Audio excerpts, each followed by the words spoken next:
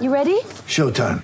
On May 3rd, summer starts with The Fall Guy. Let's do it later. Let's drink a spicy margarita. Make some bad decisions. Yes! Audiences are falling in love with the most entertaining film of the year. Fall Guy. Fall Guy? Fall Guy. That's what the poster said. See Ryan Gosling and Emily Blunt in the movie critics say exists to make you happy. Trying to make it out? Nope. Because I don't either. It's not what I'm into right now. What are you into? Talking. Yeah. The Fall Guy. Only in theaters May 3rd. Rated PG-13.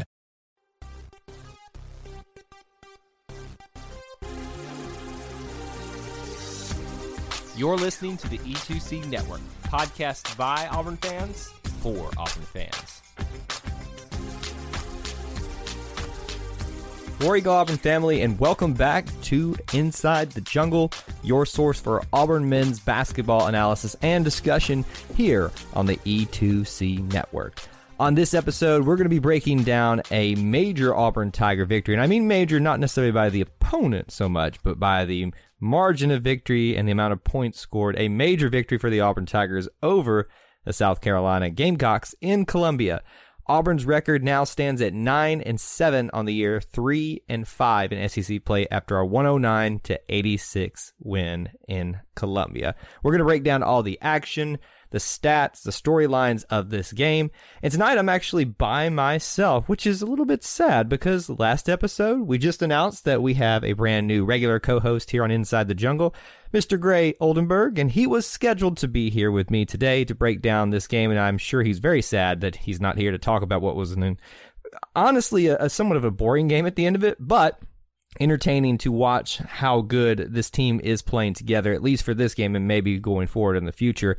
He's out sick today and will not be able to join me, so we hope he feels better, and we're ready to have him back on the next episode. So you're stuck with me one more time, folks. I know. You're all tired of just me here, but one more time, just me sitting in here in the chair by myself.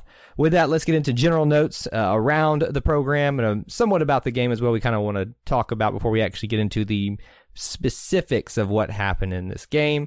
We've already touched on that Gray's not here, but the other person that's still missing in action around the Auburn basketball program, is Justin Powell. So I believe now, if my math is correct, this is 6 straight SEC games that he has missed, which is frustrating at times and confusing at times. Now, I do want to say this, folks, because now I've said probably for the past 2 episodes now that I'm getting worried about him, what's actually going on. You know, the first one was like, okay, he injured. The second one was like, of course, probably a second one. Third one, you're kind of like, all right, well, maybe it's a little bit more serious than we thought. 4, 5, and now 6, I'm not just worried, but I'm actually trying to look up why he potentially might be going on, because we don't know. We don't know what's going on personally with Justin. But what I did is I went to the NCAA website to look up concussion protocols and see what they might have entailed, what could be keeping him from coming back. And when you go there, you'll find several things. You'll find guidelines for how to, I guess, focus on all of this. And I didn't read through all that, but there's a checklist there. Upon inspection for that, I kind of tried to read through the checklist that supposedly the team would probably be following, and I could probably see some scenarios after a concussion where he might be having some trouble. I don't know that for a fact. This is just me as a podcaster who talks about these things, just doing some investigative stuff to try to figure it out. So if you want to kind of maybe make some sense of like how much he might be struggling with this concussion that he had, go look at the guidelines there, and I think there's some very, very important and serious precautions being made for him to ensure that he is ready to come back. We do miss him and want him to be back part of this program because, as you can imagine, as good as they are playing right now with Sharife Cooper back, it'll probably only be better if you put the two of them together in a game and see what type of points can be scored. So we continue to wish Justin well. We'll continue to pray for him and hope that we see him here soon. Some stats about this game that are quite fun. This is the first time Auburn won in Columbia since 2014.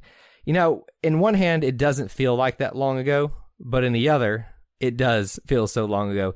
In fact, if I think back, you all who have been listening here on Inside the Jungle forever know that I have a bit of a beef with one Michael Carrera, who for some reason stayed around forever at South Carolina. That was back during his tenure there, so this is like just another gut punch to realize it was back when Michael Carrera here is when we last won in Columbia. Also, this was, the place, not just, it wasn't since this time, but Columbia has been a bad place for Auburn, with whether it was Frank Martin being such a good coach, we just couldn't beat him on his home court, Michael Carrera, or if you remember the Anthony McLemore leg injury there. So there's not been a lot of great luck for Auburn on the road here in Columbia, South Carolina, but thankfully that streak is snapped here. We don't get to celebrate too many streaks of bad streaks being snapped these days because Bruce Pearl's basically beaten them all. But there are still a few lingering around here and there that he is still has the ability to knock off the checklist there and make sure we don't have to think about those things again. So that's one more down. Auburn gets the win in Columbia for the first time since 2014. This was also the most points in an SEC road game in program history, 109. I got to be honest, I thought there were probably some games a little bit higher than that, even on the road, because there have been some terrible basketball teams in the SEC that we've played in the past. And in fairness, we probably were one of them at the time. But this is the most points for us on the road in the SEC. So 109 breaks the program record for that stat right there.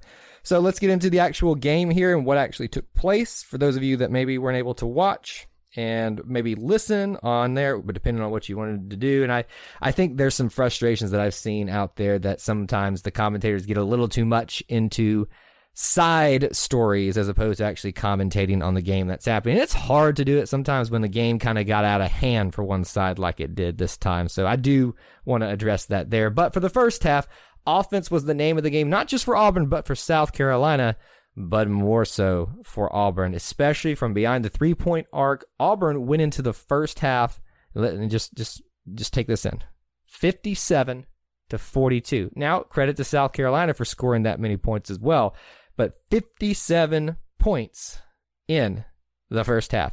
I believe there's at least one game this season where Auburn scored 57 or less in a loss. So let that sink in. One half, Auburn completed its entirety of one game potentially. If I don't have the schedule in front of me, or I would go back and confirm that, but I'm pretty confident on that as well. The second half, Auburn held strong to their lead, and they just continued to punish what really seems like it's not so much not prepared, but a beleaguered, I guess is the best word, South Carolina team, and it results in the win 109-86 on the road. And honestly, it probably wouldn't have been that close had Bruce Pearl not called off the Dogs late in the game and brought in some of the walk-ons and such. Speaking of which, shout out to Laura Behrman, who gets 2 3-pointers at the end of the game here. So 6 points for him. That's probably up there in terms of his highest points of his career for a game. Also, Preston Cook got on the floor. And there are a lot of other players that don't necessarily get a ton of time these days with the way the rotation is set up. Chris Moore is one of them, and we even saw him early. So this was a game that I think was very valuable, obviously for morale reasons, for camaraderie, meshing for the rest of the season.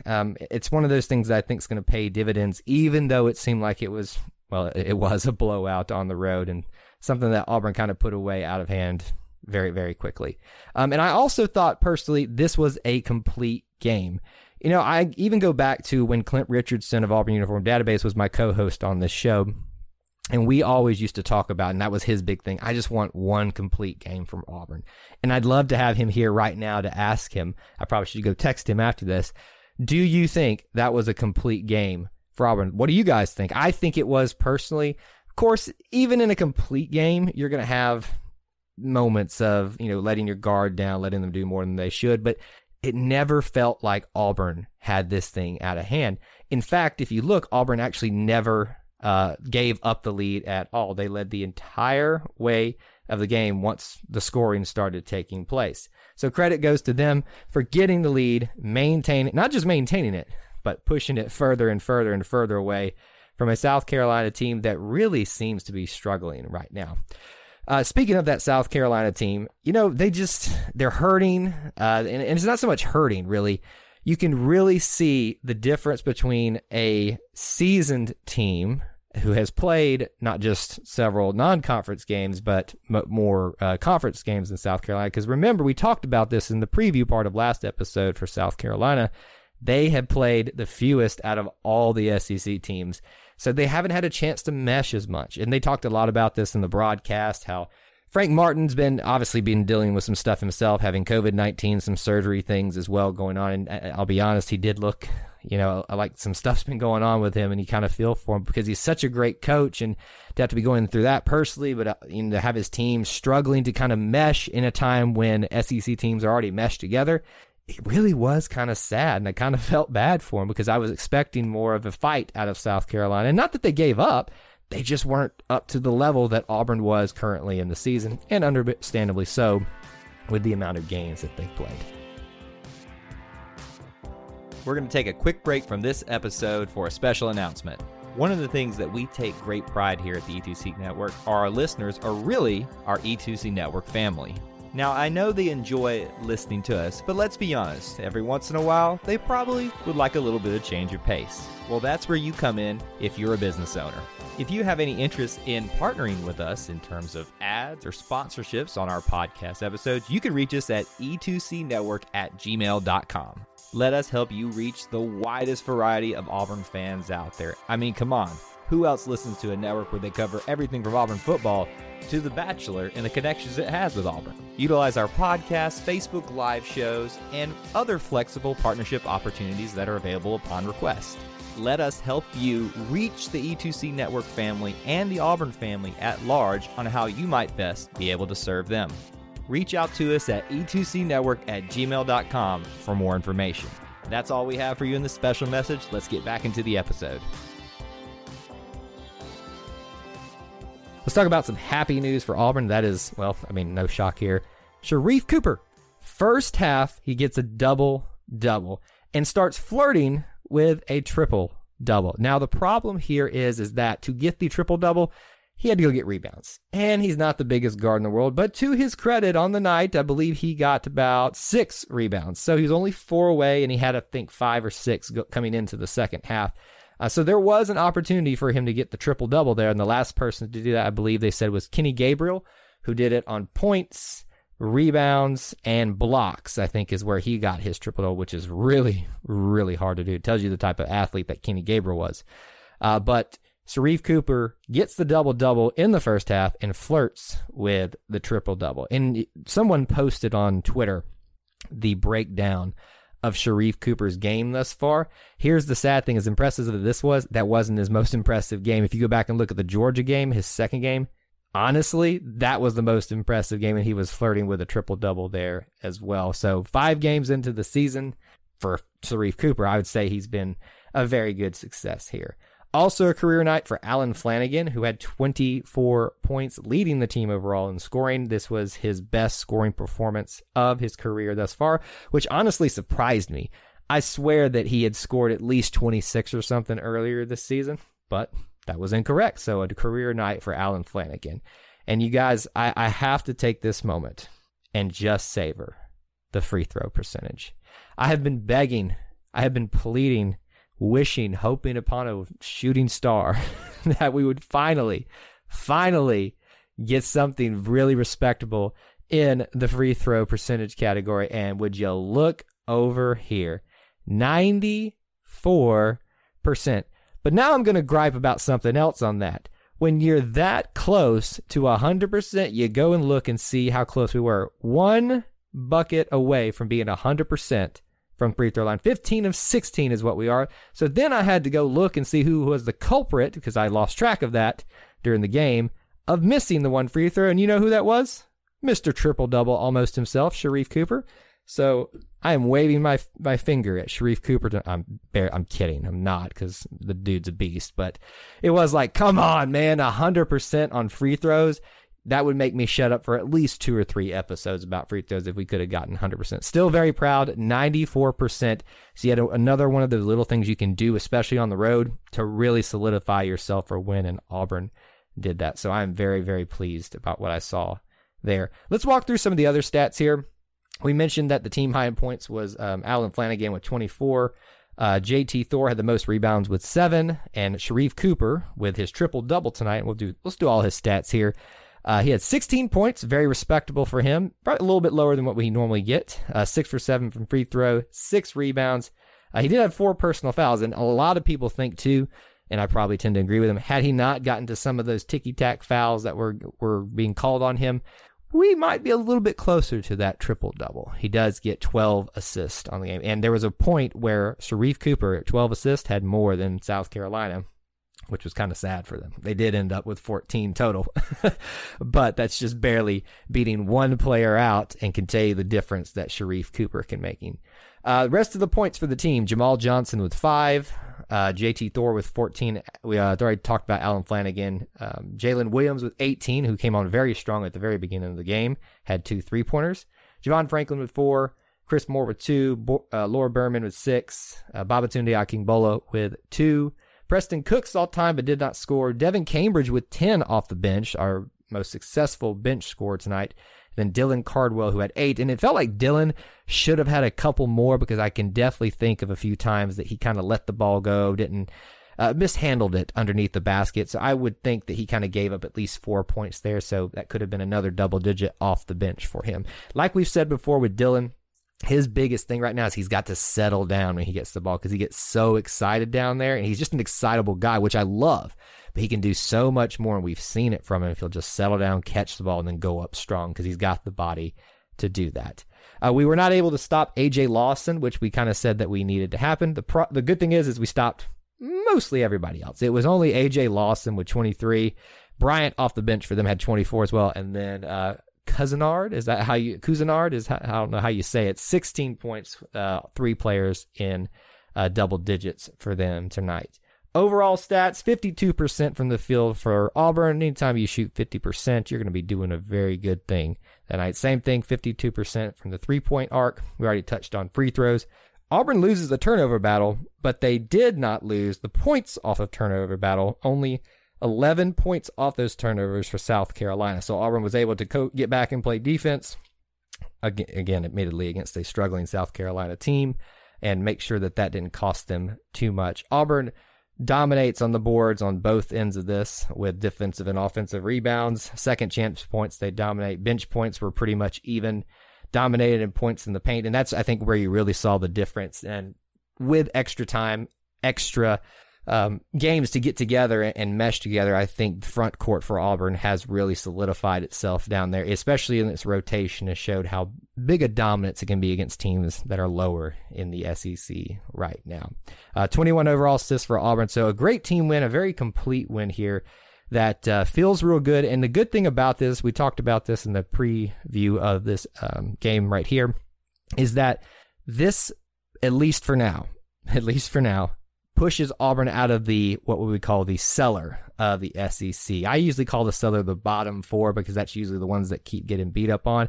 And it kind of puts them and keeps them in step with Kentucky, who we can see has the talent. They just seriously haven't brought it together yet. So I kind of see mirroring images here of Auburn and Kentucky, which I think are going to continue to rise. Which one can continue to do that and get up into the upper middle class of the SEC right now? Because there's a group up there who is not letting go of anything right now for the most part. And speaking of which, I think we should use this time to move right into that with our preview of the next game. And that will be against the number 12 Missouri Tigers. Yes, you heard me right. The number 12 Missouri Tigers. And I'm kind of shocked, because that was a surprise for me this year, how well they did in non-conference play with the schedule they had, and for the most part, how they performed in SEC. Admittedly, they have not had the strongest SEC schedule thus far. Their back end's pretty stout, though, and we're going to see if they're really, truly, if they're as good as they look. But honestly, I think they have the best resume of all the SEC teams thus far. Unfortunately, Alabama's starting to look like that with who they've been beating.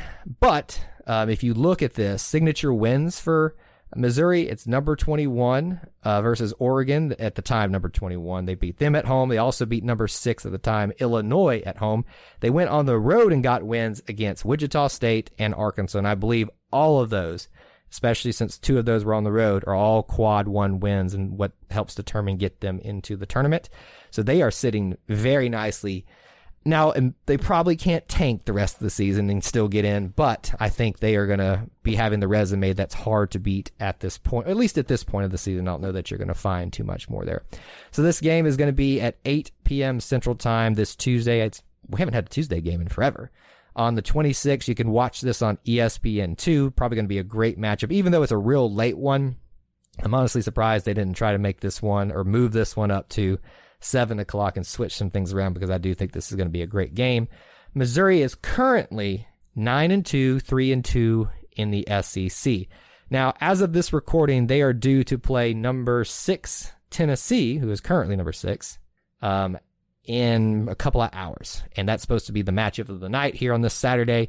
So we'll see what happens there. They lost in their first matchup with Tennessee and got beat pretty considerably. I think it was a 20-point victory for Tennessee. Now, could be different this time. And I think they really need to beat Tennessee to make sure that they prove that that was just kind of a fluke and trying to figure things out if they want to keep up in the top tier of the SEC right now. Now, they did get a win against South Carolina before this, 81-70, win pretty handily, but Auburn put away South Carolina a little bit more than and scored more points. So when we play Missouri, maybe that kind of works in our favor. I don't know. It's hard to sometimes compare games against other games, but we'll see what happens here. Their worst loss in the year is against Mississippi State, and that's not even that bad. We touched on how they're probably the surprise of the SEC, and they're leading the way with Tennessee and Alabama right now. So really impressive team coming up here. The schedule is going to get harder and harder, especially these next 2 games with 2 ranked opponents. And Auburn has a chance to make a name for themselves since they can't play in postseason play against Missouri and against the next team coming up, which we'll talk about on the next episode. A couple of players for you to keep an eye on against Missouri. Xavier Pinson, the junior guard, 12.9 points per game. And then Jeremiah Tilleman, the senior forward, at 8.0 rebounds per game. So that's who you want to watch against Missouri in the late night game this Tuesday. That's all I have for you here on this episode of Inside the Jungle. We always appreciate you being here and being a part of the show and giving it a listen. Until we talk to you again, War Eagle. Before you get out of here, we want to remind you of a couple things. Head over to e2cnetwork.com, our website where you can find everything that you'll ever need from us, podcasts, blogs, and even ways to help support the show. If you want to find individual episodes, you can download all of these on iTunes, SoundCloud, and Google Play. So until we see you again, I want to remind you of one thing, that here at the network, we believe in Auburn and love it. The only question remains, do you?